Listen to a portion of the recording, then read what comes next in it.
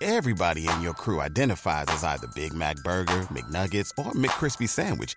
But you're the Filet-O-Fish Sandwich all day. That crispy fish, that savory tartar sauce, that melty cheese, that pillowy bun. Yeah, you get it. Every time. And if you love the Filet-O-Fish, right now you can catch two of the classics you love for just $6. Limited time only. Price and participation may vary. Cannot be combined with any other offer. Single item at regular price. Ba-da-ba-ba-ba. Today's episode is an interview with Dr. Chris Millington. Dr. Millington is a reader in modern European history at Manchester Metropolitan University in the United Kingdom. He is the author of 5 books on 20th century France, notably Fighting for France, Violence in Interwar French Politics, and A History of Fascism in France. His 6th book, Massacre à Clichy, is the first to investigate the anti-fascist Clichy riot of March 1937 and will be published in French in 2021. He is currently working on terrorism in interwar and wartime France. Today we are discussing his book, France in the Second World War, Collaboration, Resistance, Holocaust, Empire. This helpful book is perfect for a general reader wanting to know about France during World War II, covering all the major topics from the defeat to liberation to its memory. At $30 for paperback, it is far cheaper than most textbooks and certainly better written. Please enjoy.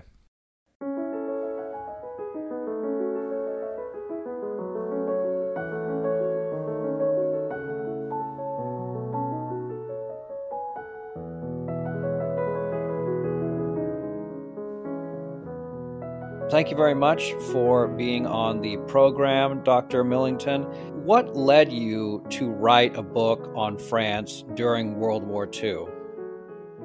Well, I think I'm better known actually for my work on interwar France, but I don't really see myself as an interwar historian. I tend to see myself as a historian of 20th century France, and this is a subject that I've taught for 10 years now, and I wanted to write something that was relatively succinct as an overview. So it was originally intended with my students in mind, a book that students could easily use. Now, of course, there's lots of books out there on France and the Second World War, so broad overviews of the period, like by historians such as Julian Jackson and Robert Gilday, which are genuinely classics in the field, but they're not necessarily directed at the average student reader who's looking for an introduction to the topic.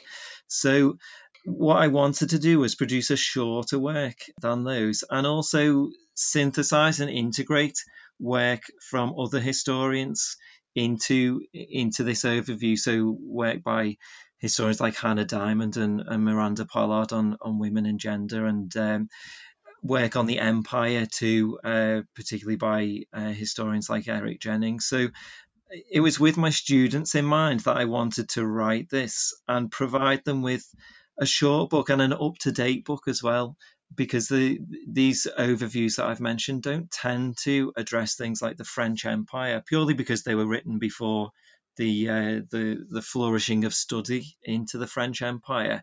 So we can't really blame them for not addressing it. But I wanted to bring a more up-to-date historiographical review of the subject to the students I was teaching. And also, I thought it would be fun. I enjoy writing, and I did this kind of in spare moments that I had while I was doing my current research. So I learned a lot through reading the work of other historians without having to do some of the more tedious archival research myself. So I learned a lot, and I enjoyed it. Well, I enjoy writing, just not editing. So yes. I'm glad you at least got a bit of the fun part. And I should note for our listeners that this book that we are talking about is much more accessible to a general reader. Sometimes I will have a book that is extremely specialized for historians, but yours does a good work of covering all the main aspects of World War II and presenting it in such a well-written way that I think everyone can get a grasp of it. So I recommend people not just listen to this interview, but if you need a good Christmas gift, what's better than World War II? So jumping into that, virtually every part of World War II and France is controversial for different reasons.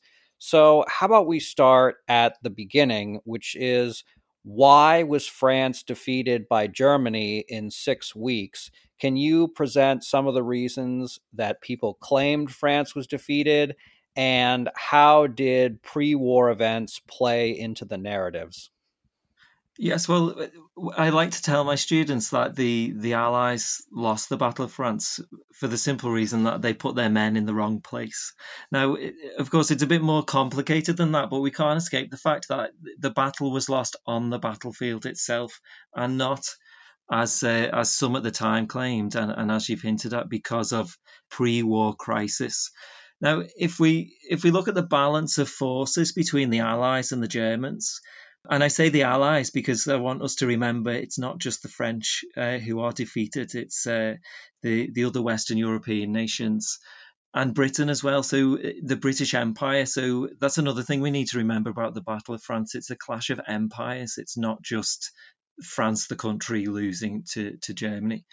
But if we look at the balance of forces, the two sides were relatively even. Now, of course, we have the impression that the Nazi blitzkrieg steamrolled the French into submission because it only took 6 weeks. This is just one of the myths of the Battle of France that I think requires revision. It was actually an idea propagated after the defeat by the Germans and the Allies in order to explain such a surprise outcome. So the Germans heralded this great blitzkrieg strategy, while the Allies argued, well, the Germans must have been terribly superior to us because look what happened. But the Nazi victory was essentially, I think, a gamble that paid off. So Allied commanders planned to fight the Nazi invasion in the north, in Belgium, because the French did not want to repeat the experience of the First World War in northeast France. And so this is where they put the bulk of their forces and the best trained and best equipped men. In the south, there was the protection of the Maginot Line. So this is a series of forts designed to both to defend France, but we shouldn't forget that the Maginot Line was also intended to support infantry attacks as well. And below that was the Ardennes region that was considered to be unpassable because of its difficult terrain. Now, unfortunately, this is where the Germans struck. And so the situation we have in 1940 is that the invasion south through the Ardennes sees huge numbers of elite German soldiers facing poor French reservists who were quickly overwhelmed. And once the Germans had broken through the Allied lines, they made straight for the Channel to encircle the Allied armies. And it quickly transpired that Paris and London had no plan B. This caused paralysis in the high command. And there's an account of General Georges, who's commander of the French land forces, when he hears that the Germans have broken through the line. He collapses into his armchair and bursts into tears because he's so stunned and does not know what to do next. So I don't think we can underestimate the shock of the defeat. And it's for that reason that people at the time looked to the pre-war era. So they looked to the Third Republic because it was thought that a defeat that was so complete and so stunning had to have had a deeper reason other than just being outfought on the battlefield. So opponents of the Third Republic in 1940 argue, well, the Republic did not rearm him enough. There was too much political division. Politicians put their own interests before those of France. And there was the belief in a general moral decay and decline that seemed to have begun in the 1920s, and it had come to its ultimate outcome in the defeat to Nazi Germany. These are reasons that were offered at the time in 1940 to explain the defeat, and a really key primary source for looking at this contemporary explanation is Marc Bloch's Strange Defeat. So Bloch was a very famous historian who wrote this account of the defeat of France, and it's a real indictment of everyone in French society, social groups, social classes, politicians, civilians. No one escapes Bloch's anger. But Bloch is perfect for illustrating what people at the time thought. And I think that the reasons he gives and these reasons that people gave in 1940 for the defeat, they better explain what came next. They better explain the Vichy regime rather than explaining the military collapse itself. So, on that note, let's talk about how Vichy actually came into being. How did this government get set up? Well, one thing we should be clear about is that the establishment of an authoritarian regime like Vichy was not a requirement of Nazi Germany. And in fact, if we look at the case of Denmark, for example, there was some semblance of parliamentary democracy was allowed to continue under the occupation. And there are even elections in Denmark during the occupation in which the Danish Nazi Party is trounced. The Nazis tended to want to avoid putting homegrown fascists in charge of the occupied territories purely because they wanted these countries to remain quiet. They didn't want extreme nationalists running these governments who they hoped to collaborate with.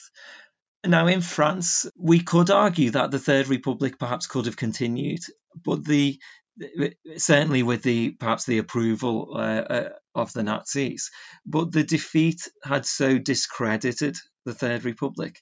And as I've explained, behind the reasons for this, the Republic was seen to be a rotten regime, not only in 1940, but there was huge anti-parliamentary movement against the Republic in the 1930s, both from the left and the right.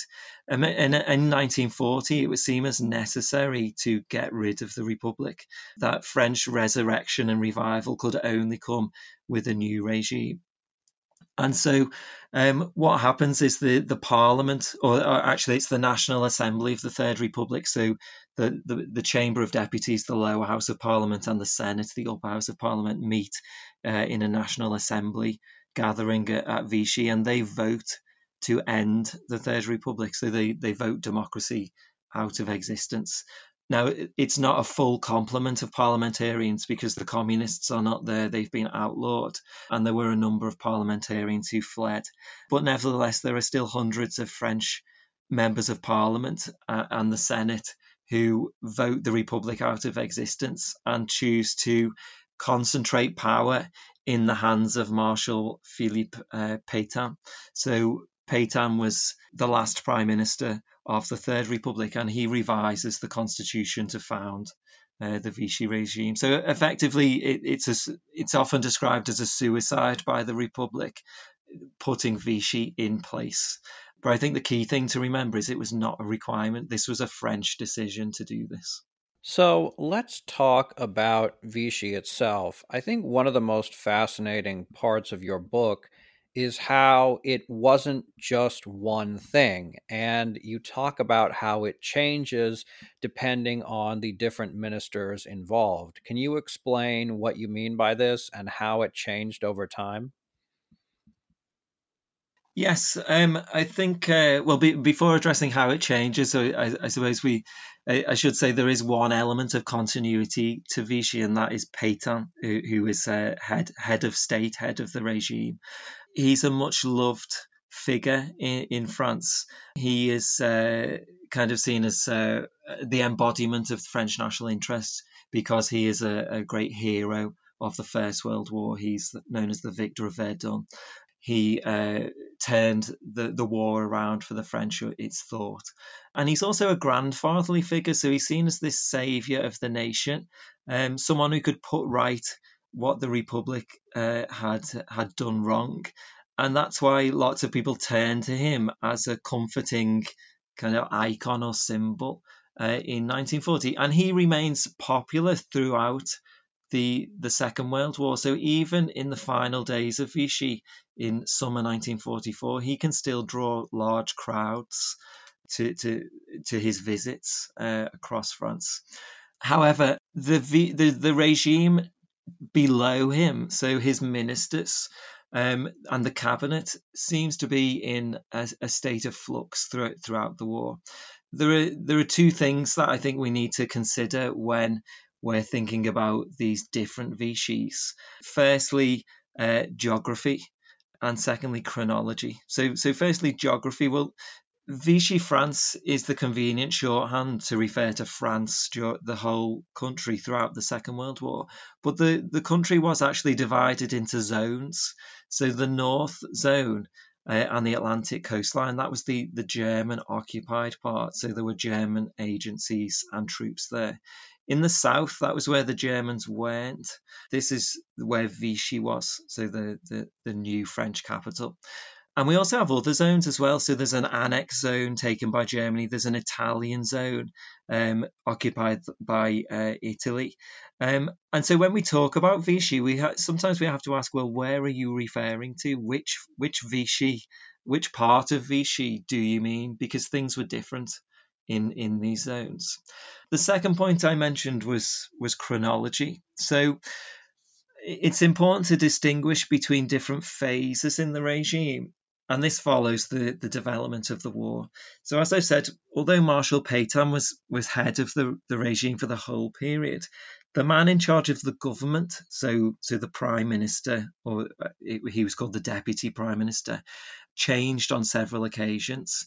And with these changes in personnel, the priorities of the regime changed. So we can talk about there being multiple Vichys. So in the first instance, the first main government is under Pierre Laval, who is a former parliamentarian. He's actually a former prime minister of the Third Republic, but he's absolutely central to the suicide of the Republic in 1940.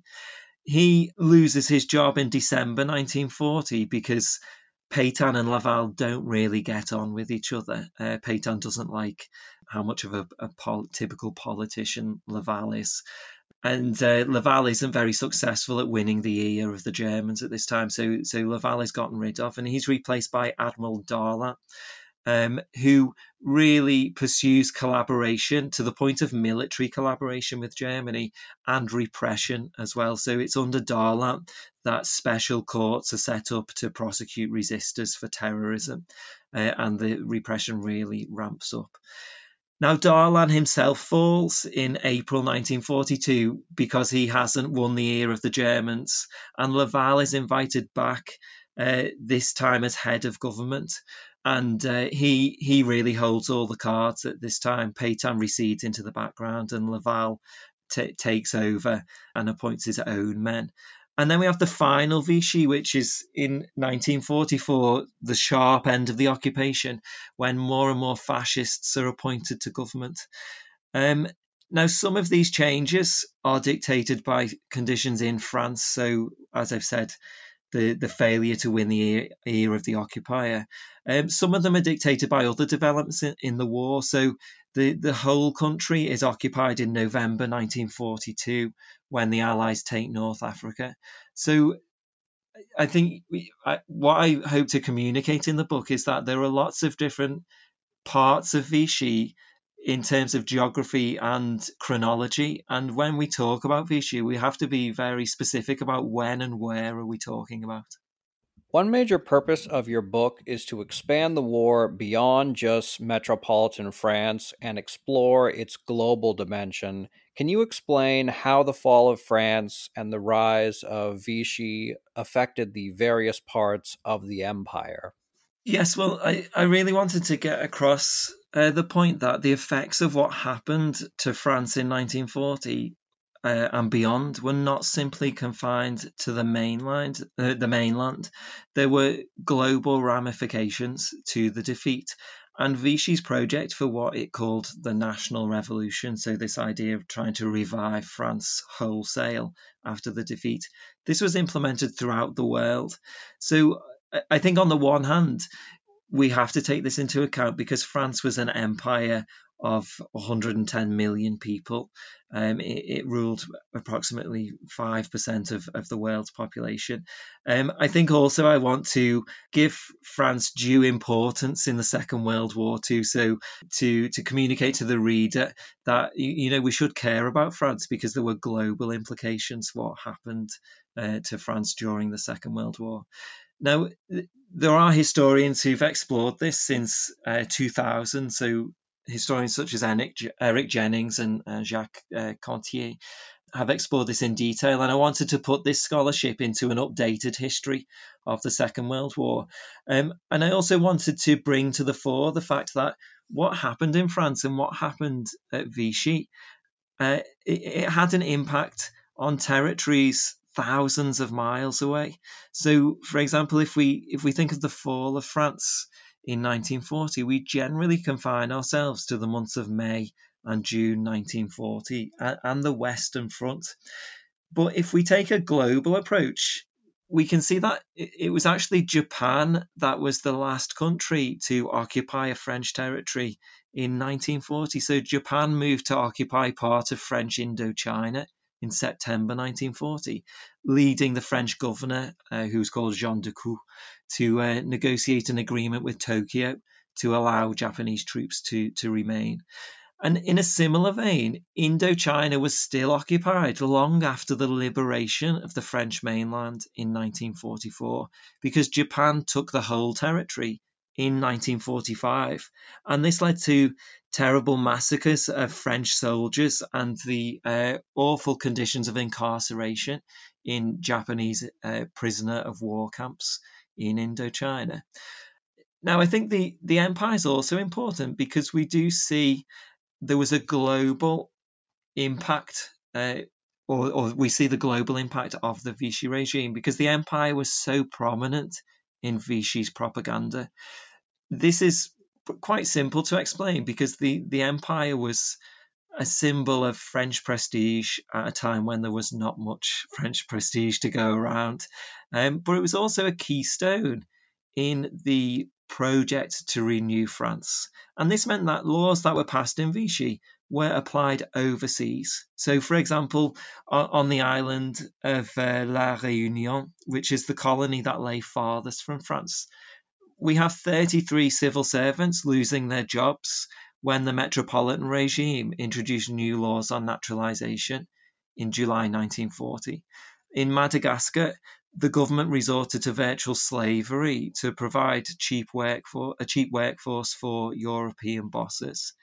And in colonies and territories that were cut off from France by the war, such as Guadeloupe, the regime's emphasis on what it called the return to the soil, so the emphasis on the noble peasant farmer, this was transmuted in the colonies into a drive for autarky, which was often disastrous and led to near famine in these areas. So I think if we look at the empire, it shows that there were ramifications for indigenous peoples across the globe. Today's episode is brought to you by Factor.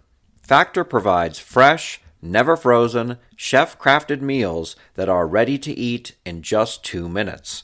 Factor includes a variety of plans, including Calorie Smart, Protein Plus, and Keto, among others. Factor is perfect for a busy routine, with high-quality, healthy food that fits into your daily schedule. Mouth-watering dishes like chicken and mushroom tetrazzini, cavatappi and Italian-style pork ragu, and artichoke and spinach chicken are all on this week's menu, and you don't want to miss out on those. In addition to savory meals, Factor offers snacks and wellness shots, the latter of which has become a personal favorite of mine. Go to factormeals.com/FrenchHistory50 and use the code FrenchHistory50 to get 50% off Factor Meals. That again is factormeals.com/FrenchHistory50 and use the code FrenchHistory50. Sign up today. Your stomach will thank you. Well, thank you for that. I think so often we don't think of France, the world system, and instead think of France just the nation state. But of course, this was such an important part of France abroad. So now let's talk about everyone's favorite part of French World War II, resistance. As you explain, there were numerous different kinds of resistance to Vichy, which include the Free French Forces, many internal resistance groups, and numerous divisions within those. Can you explain all the various resistance going on and why they weren't united? Well, it's a huge question, so I'll try to be as brief as possible. I think the real starting point is the idea of a French resistance or a French resistance. The first thing we can say is that it was not totally French. So there was a diverse group of people involved in both the resistance in France and the Free French outside France. So these are non-French participants. Some of them are non-Europeans and non-whites. Recently, a historian Ludivine Brock has looked at non-white resistors in France. So there were several thousand non-French Europeans, and there were also tens of thousands of colonial subjects in the Free French outside France, and there were thousands more around the world who supported the Free French both morally and financially. So we have to qualify the Frenchness of this resistance. We also have to allow for the fact that there was no, or that we can't talk of the resistance because it was so diverse and to some extent so disunited. So if we look at this in more detail on the most general level, we can say that there were two resistances. There was the external and the internal. So the external resistance was the Free French. Perhaps this is the type of resistance best known outside France, and it was led by Charles de Gaulle. So the Free French were founded on specifically on the 18th of June 1940, when de Gaulle made an appeal on the BBC for the French to continue fighting the war. He said the battle has been lost, but the war continues. Now, relatively few people actually heard this broadcast, and this is emblematic of the position of the Free French in the early years of the war. They are in a position of relative weakness. So by September 1940, de Gaulle has only attracted about 2,000 people from France to his English base in London. Certainly no one of note has joined de Gaulle, and de Gaulle himself is not really a person of note in France. He had entered the last government of the Third Republic, or one of the last governments, but people didn't really know who he was. Nevertheless, in June 1940, Winston Churchill recognises de Gaulle as leader of all the French who oppose the occupation, and in August 1940, Churchill grants financial and military aid to the movement. So there are some positives to the Free French at this time. They have some aces up their sleeve. They have an air force, they have a navy, and they do win some small victories. But we have to admit that until the midpoint of the war, so November 1942, they struggle to win followers. They struggle to recruit. Now, for much of the war, their greatest asset is actually in Central Africa. So we all think of de Gaulle as being based in London, talking on the BBC, and being great allies with Churchill.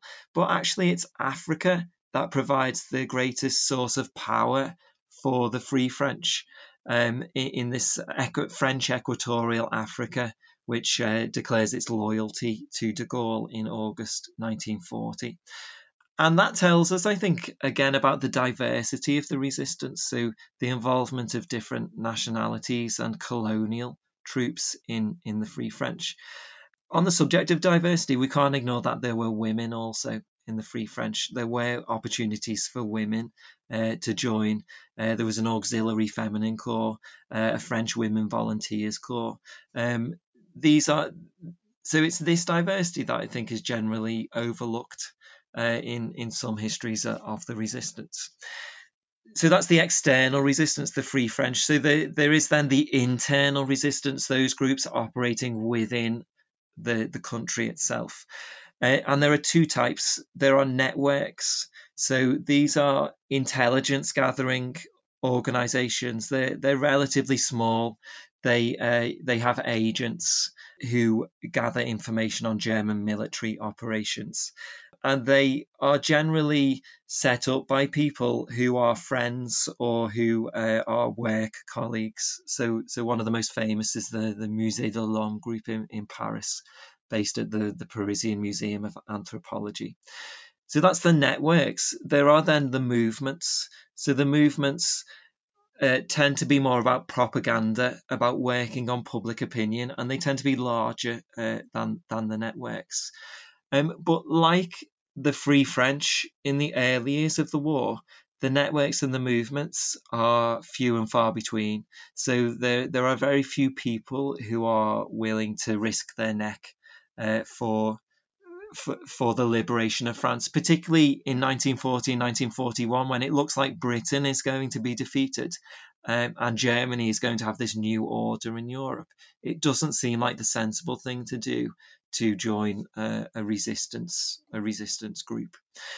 Now, we have to also distinguish between the North and the South. So, as I've mentioned previously, there are these two zones, and it is much more difficult to resist in the North than in the South because the Germans are there. The German military is there. The German security agencies are there. There are much tighter restrictions on things like printing presses and printing materials. In the South, it's relatively freer to some extent than in the North, but it's less clear who the enemy is. So you have some early resistors in the South who want to resist the Germans, but they don't necessarily see Marshal Pétain and Vichy as the enemy, and they are perhaps suspicious of de Gaulle and what he wants to do for France after the war. And that's another key area of division. What does de Gaulle want? And do the political factions that found these movements, do they agree with de Gaulle? Do they trust him? Now, de Gaulle does succeed in uniting the resistance in mid-1943. He does this through a man called Jean Moulin, who is a former government functionary, a prefect in France, who took it upon himself to travel around and gather information on the resistance movements, and then travel to London to provide de Gaulle with details. De Gaulle sends him back to France with the mission to unite the movements, with the promise of military and financial aid. And it's a complex tale, but it does eventually result in the establishment of a National Council for Resistance in May 1943, and they acknowledge de Gaulle as leader of the resistance inside and outside France. So I think, as you can see, it's a very complex, it's a very winding story from the 18th of June 1940. De Gaulle giving this speech that no one really hears, to de Gaulle becoming leader of the resistance. It's not as easy and straightforward as I think a lot of people assume. Thank you very much for complicating it for us, but don't worry, I'm sure that everyone who picks up your book will be able to get a firm grasp on this. So now let's talk about the most controversial subject, which is French involvement in persecution against Jews and other groups. There are a number of questions that I want to ask you, and you can take them in whatever order you want and devote however much time you want. But I think some of the most important questions which have been asked over the past few generations are: how much was the Vichy government and its people involved? What other groups aside from Jews were persecuted? Because after all, Jews are generally given the biggest focus during this time. But as your book notes, there was more than just the Jews that were being persecuted. And the final question is, on the one hand, Vichy heavily attacked Jews, yet you argue that a high proportion survived relative to the rest of Europe. Why do you think that this is the case? Well, the Vichy regime, first of all, it's an anti-Semitic regime. It's a regime. If it's defined by anything, it's defined by its persecution and its repression, not just of Jewish people, as you say, but of other groups. But it's essentially an anti-Semitic regime that draws on quite a long history of anti-Semitism in France, going back to the late 19th century with the divisions of the Dreyfus Affair. Now, this historic anti-Semitism from the 19th century combines in the 1930s with new anti-immigrant feeling caused by the economic crisis. And so there's an explosion of xenophobia in 1930s France, particularly expressed against Jewish refugees coming from Central and Eastern Europe. So there's this long history of anti-Semitism, which has been explored by Robert Paxton and Michael Morris, who wrote the key work on this in the early 1980s. Now, they showed that Vichy was under no pressure from Germany to implement anti-Semitic measures. Its actions, notably its main legislation on the Jews, which were called the Jewish Statutes, they preempted what Vichy thought the Germans were going to do. So it preempted what it believed to be imminent German interference in French politics. But it also, as I said, in part spoke to indigenous anti-Semitism. Now, one of the things we should remember too is that Vichy is not necessarily interested in a final solution to the Jewish question in the same way as the Nazis. So for Vichy, the Jews are an annoyance or a nuisance to be gotten rid of. They're also useful, though, as a bargaining chip in relations with the occupier.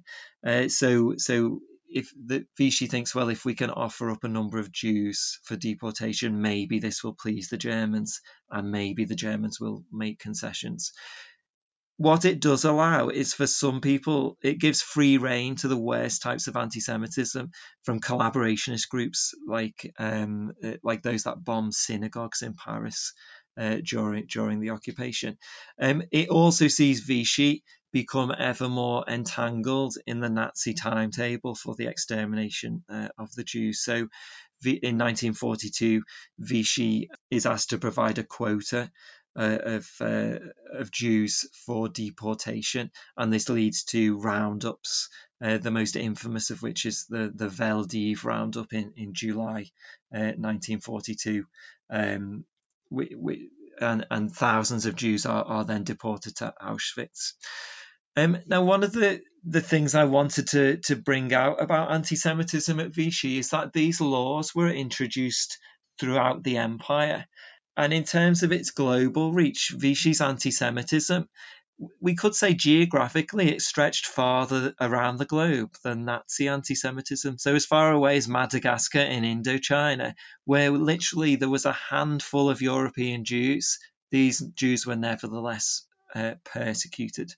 So, for example, the Jewish Statute of October 1940, which is passed at Vichy, which outlines who is defined as a Jew and all the things that Jews can no longer do, all the professions that they can no longer practice. This is implemented in the empire in March 1941, and the second statute of June 1941 is also introduced in colonial territories. So Jews lose their jobs, they suffer political and professional restrictions, just like their counterparts on the mainland. And they find themselves excluded. So I think one of the things I wanted to get across is that Vichy exported this anti-Semitism around the world. Now, as for public support for these measures, we can't deny that there was a lot of anti-Semitism in French society. The evidence from the 1930s shows that xenophobia and anti-Semitism was high. If we look at the sales figures for anti-Semitic newspapers, they reach the hundreds of thousands, if not close to 1 million sales figures or circulation figures for these anti-Semitic newspapers. According to Michael Morris and Robert Paxton, the French of the war years were largely indifferent to this anti-Semitism. They were only likely to raise concerns about it when it affected them. So Morris and Paxton claim there was an indifferent majority, which is quite a damning indictment of the French.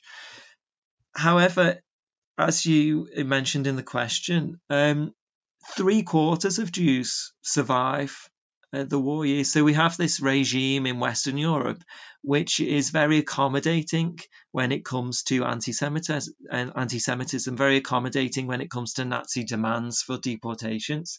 Yet we have 3/4 of Jews surviving. Now we have to ask why. Well, after the war, apologists for the Vichy regime said that, well, Vichy had actually protected French Jews.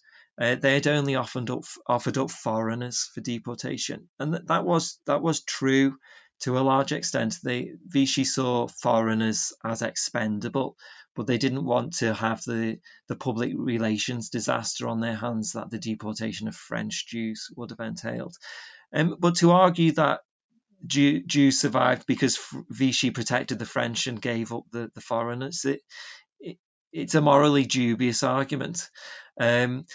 More recently, historian Jacques Simelan has brought to the fore French stories of rescue and the stories of individuals who offered help to the Jews. And he says that this better explains the survival of the Jews.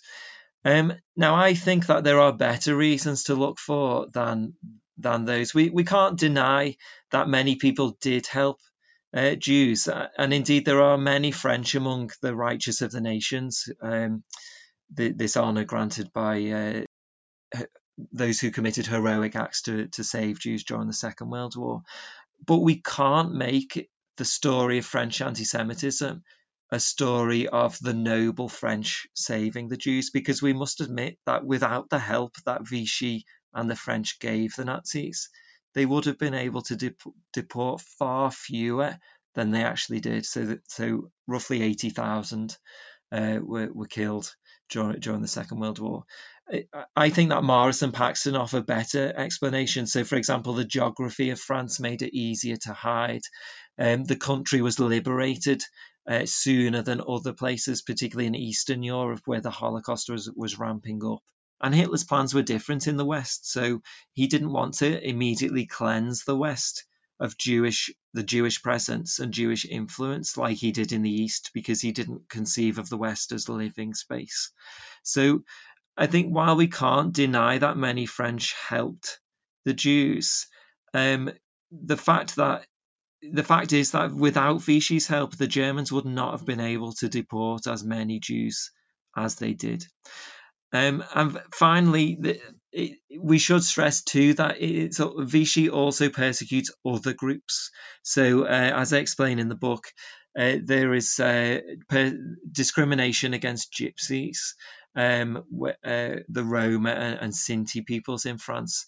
Vichy feels differently about gypsies. It thinks that it can convert gypsies into good French citizens through placing them in camps and through educating them in French values. Likewise, there is discrimination against homosexuals, but it's not the same as Nazi discrimination. So it does not seem to be as severe, and homosexuals are allowed to live relatively freely. There are still gay bars in Paris, for example. However, we should always bear in mind that it was a time of discrimination against this group too. And finally, Vichy discriminates against blacks, perhaps less explicitly than other groups, but this discrimination fits with its broader racialized worldview of a European white race at the top of what we might call the racial tree, and blacks at the bottom. Let's talk about liberation. Since your book takes a global stance, you examine how liberation meant many different things to the French Empire. In some cases, liberation meant repression. Why was that? Yes, one of the things the book stresses is the complex ways that the French experienced liberation. Now, this is quite well known in terms of the liberation being a process. So we talk about the liberation of France as if it was an event, but it actually took a long time, and it happened in different ways throughout the country. But we frequently talk of the liberation of France without thinking about the liberation of its empire. So if we take a global viewpoint, we see that some areas were liberated by force of arms, Others were liberated through the threat of armed action. Others were liberated not by the French at all, but by the British, for example, in Madagascar. And in places such as French Polynesia and the island of Saint-Pierre and Miquelon, there was a referendum used to legitimise the opting of the territory for de Gaulle. Yet rarely in these areas were indigenous peoples consulted, and it could mean that there was actually striking continuity between life before and after the so-called liberation of these territories. So, for example, the African territories that opted to turn their backs on Vichy in August 1940, so French Equatorial Africa and Cameroon, which threw their lot in with de Gaulle in August 1940, they were still ruled as colonial territories. And so Eric Jennings writes that he says that if Free France was African, Africa was not free. So under the governor of Chad, Felix Eboué, there was forced labour of colonial peoples, and this forced labour intensified in much the same way that forced labour intensified under the Vichy regime in French West Africa. So colonial slave drivers in these free French territories exploited men, women and children, as well as prisoners and the sick, for the collection of natural resources. So, and these were natural resources seen as essential to the war effort, so things like rubber in Cameroon. In Gabon, there was physical abuse in gold mines, and wages were often withheld when the workers failed to fulfill their quotas. Now, only French citizenship could set you free from the injustices of colonial rule.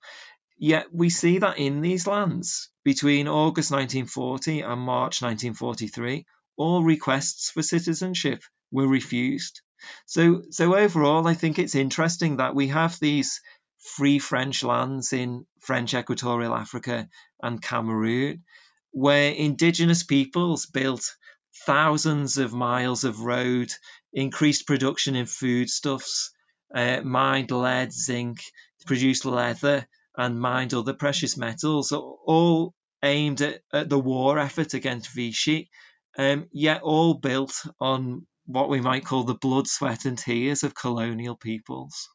I think talking about the blood, sweat, and tears of colonial peoples really offers a good segue into this next question, which is about World War II and the divided place in historical memory. I think you could essentially jump off of each of these, and I've gotten a bit of hate mail depending on which one of these I've talked about. But whether we're talking about the persecution of Jews or the repression of indigenous peoples in the empire, there does seem to be a divided and controversial memory of World War II that one author, whose name I shouldn't be forgetting, but I am, talked about Vichy syndrome and the contested memory. Can you explain how there is a misremembering of the events of World War II in France? Yes, I think you're referring to Henri Rousseau, who came up with the idea of the Vichy syndrome. So he said that this was a pathological preoccupation with Vichy in France. And he wrote a book called The Vichy Syndrome, and a second book with Eric Conan, which was called A Past That Does Not Pass. So Vichy is sort of this ever-present factor in French culture and politics. In fact, historian Richard Golson has said it's like the body in the basement. And in the book, I call it a zombie stalking French political and cultural life.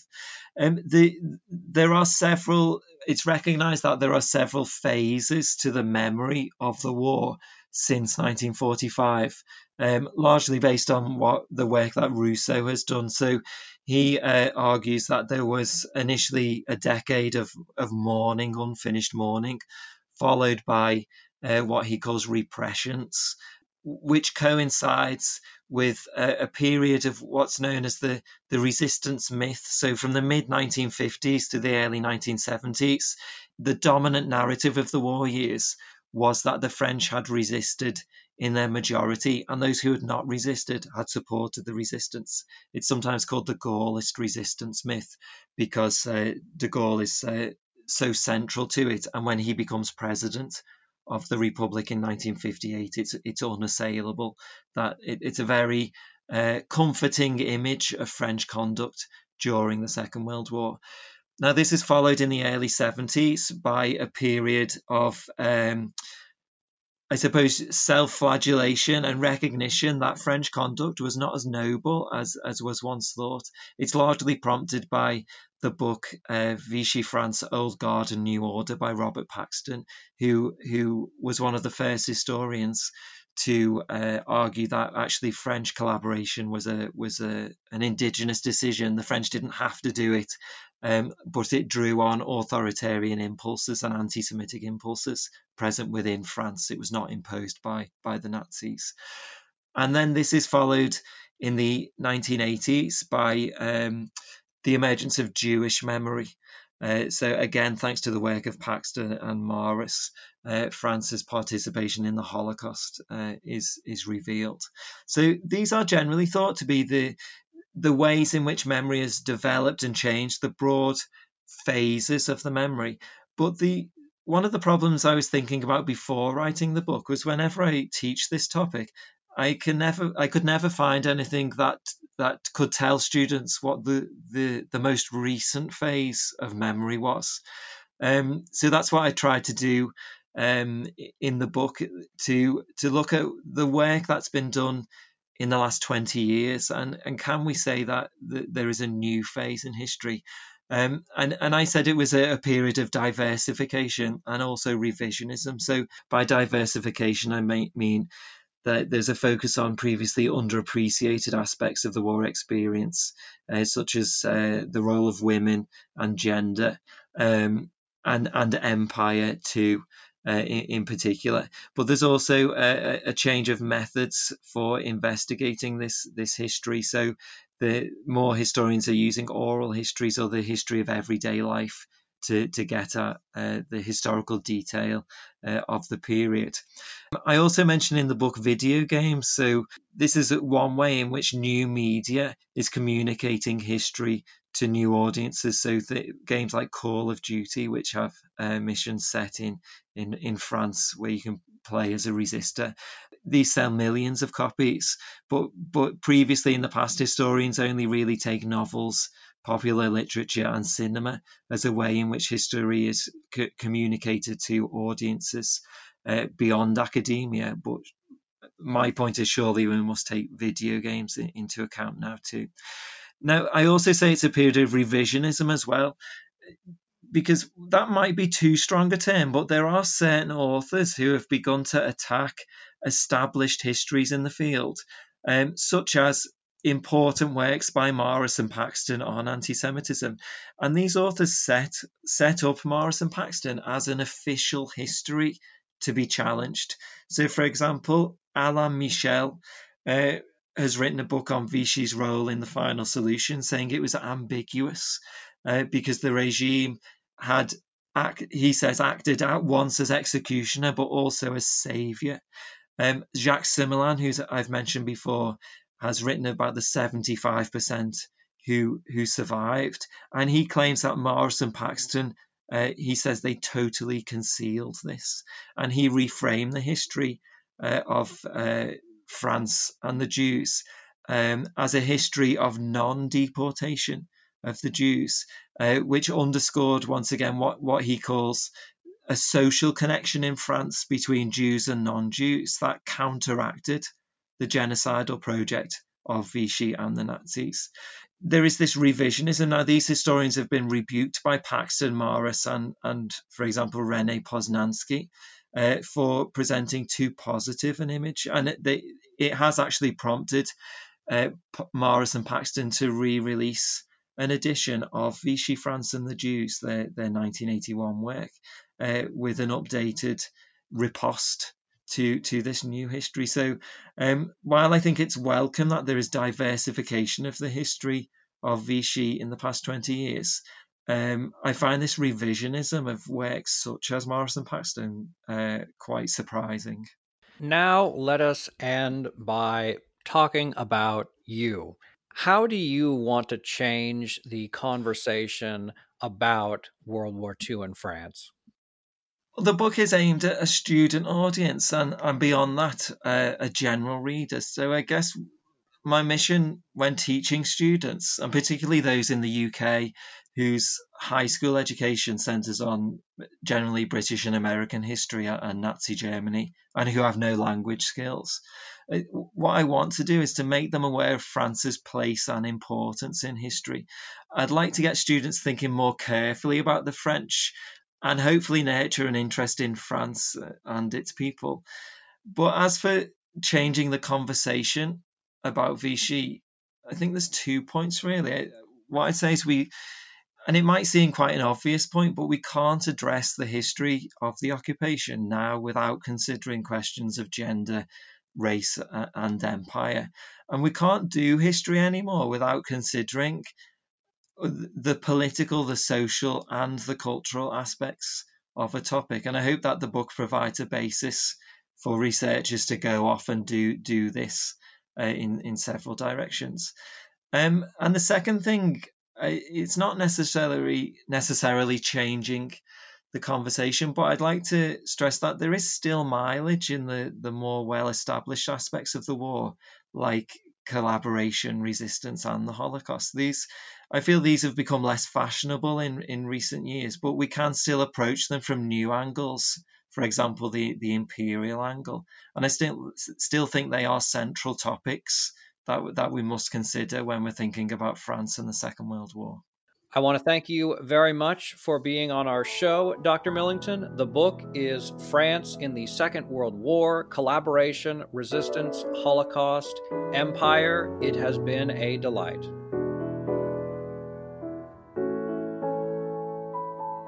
As always, donations keep the podcast going, so if you would like to make a one-time donation or become a patron, please consider doing so. Thank you very much for your continued support. Waiting on a tax return? Hopefully it ends up in your hands. Fraudulent tax returns due to identity theft increased by 30% in 2023. If you're in a bind this tax season, LifeLock can help. Our U.S.-based restoration specialists are experts dedicated to helping solve your identity theft issues. And all LifeLock plans are backed by the $1 Million Protection Package. So we'll reimburse you up to the limits of your plan if you lose money due to identity theft. Help protect your information this tax season with LifeLock. Save up to 25% your first year at LifeLock.com/aware.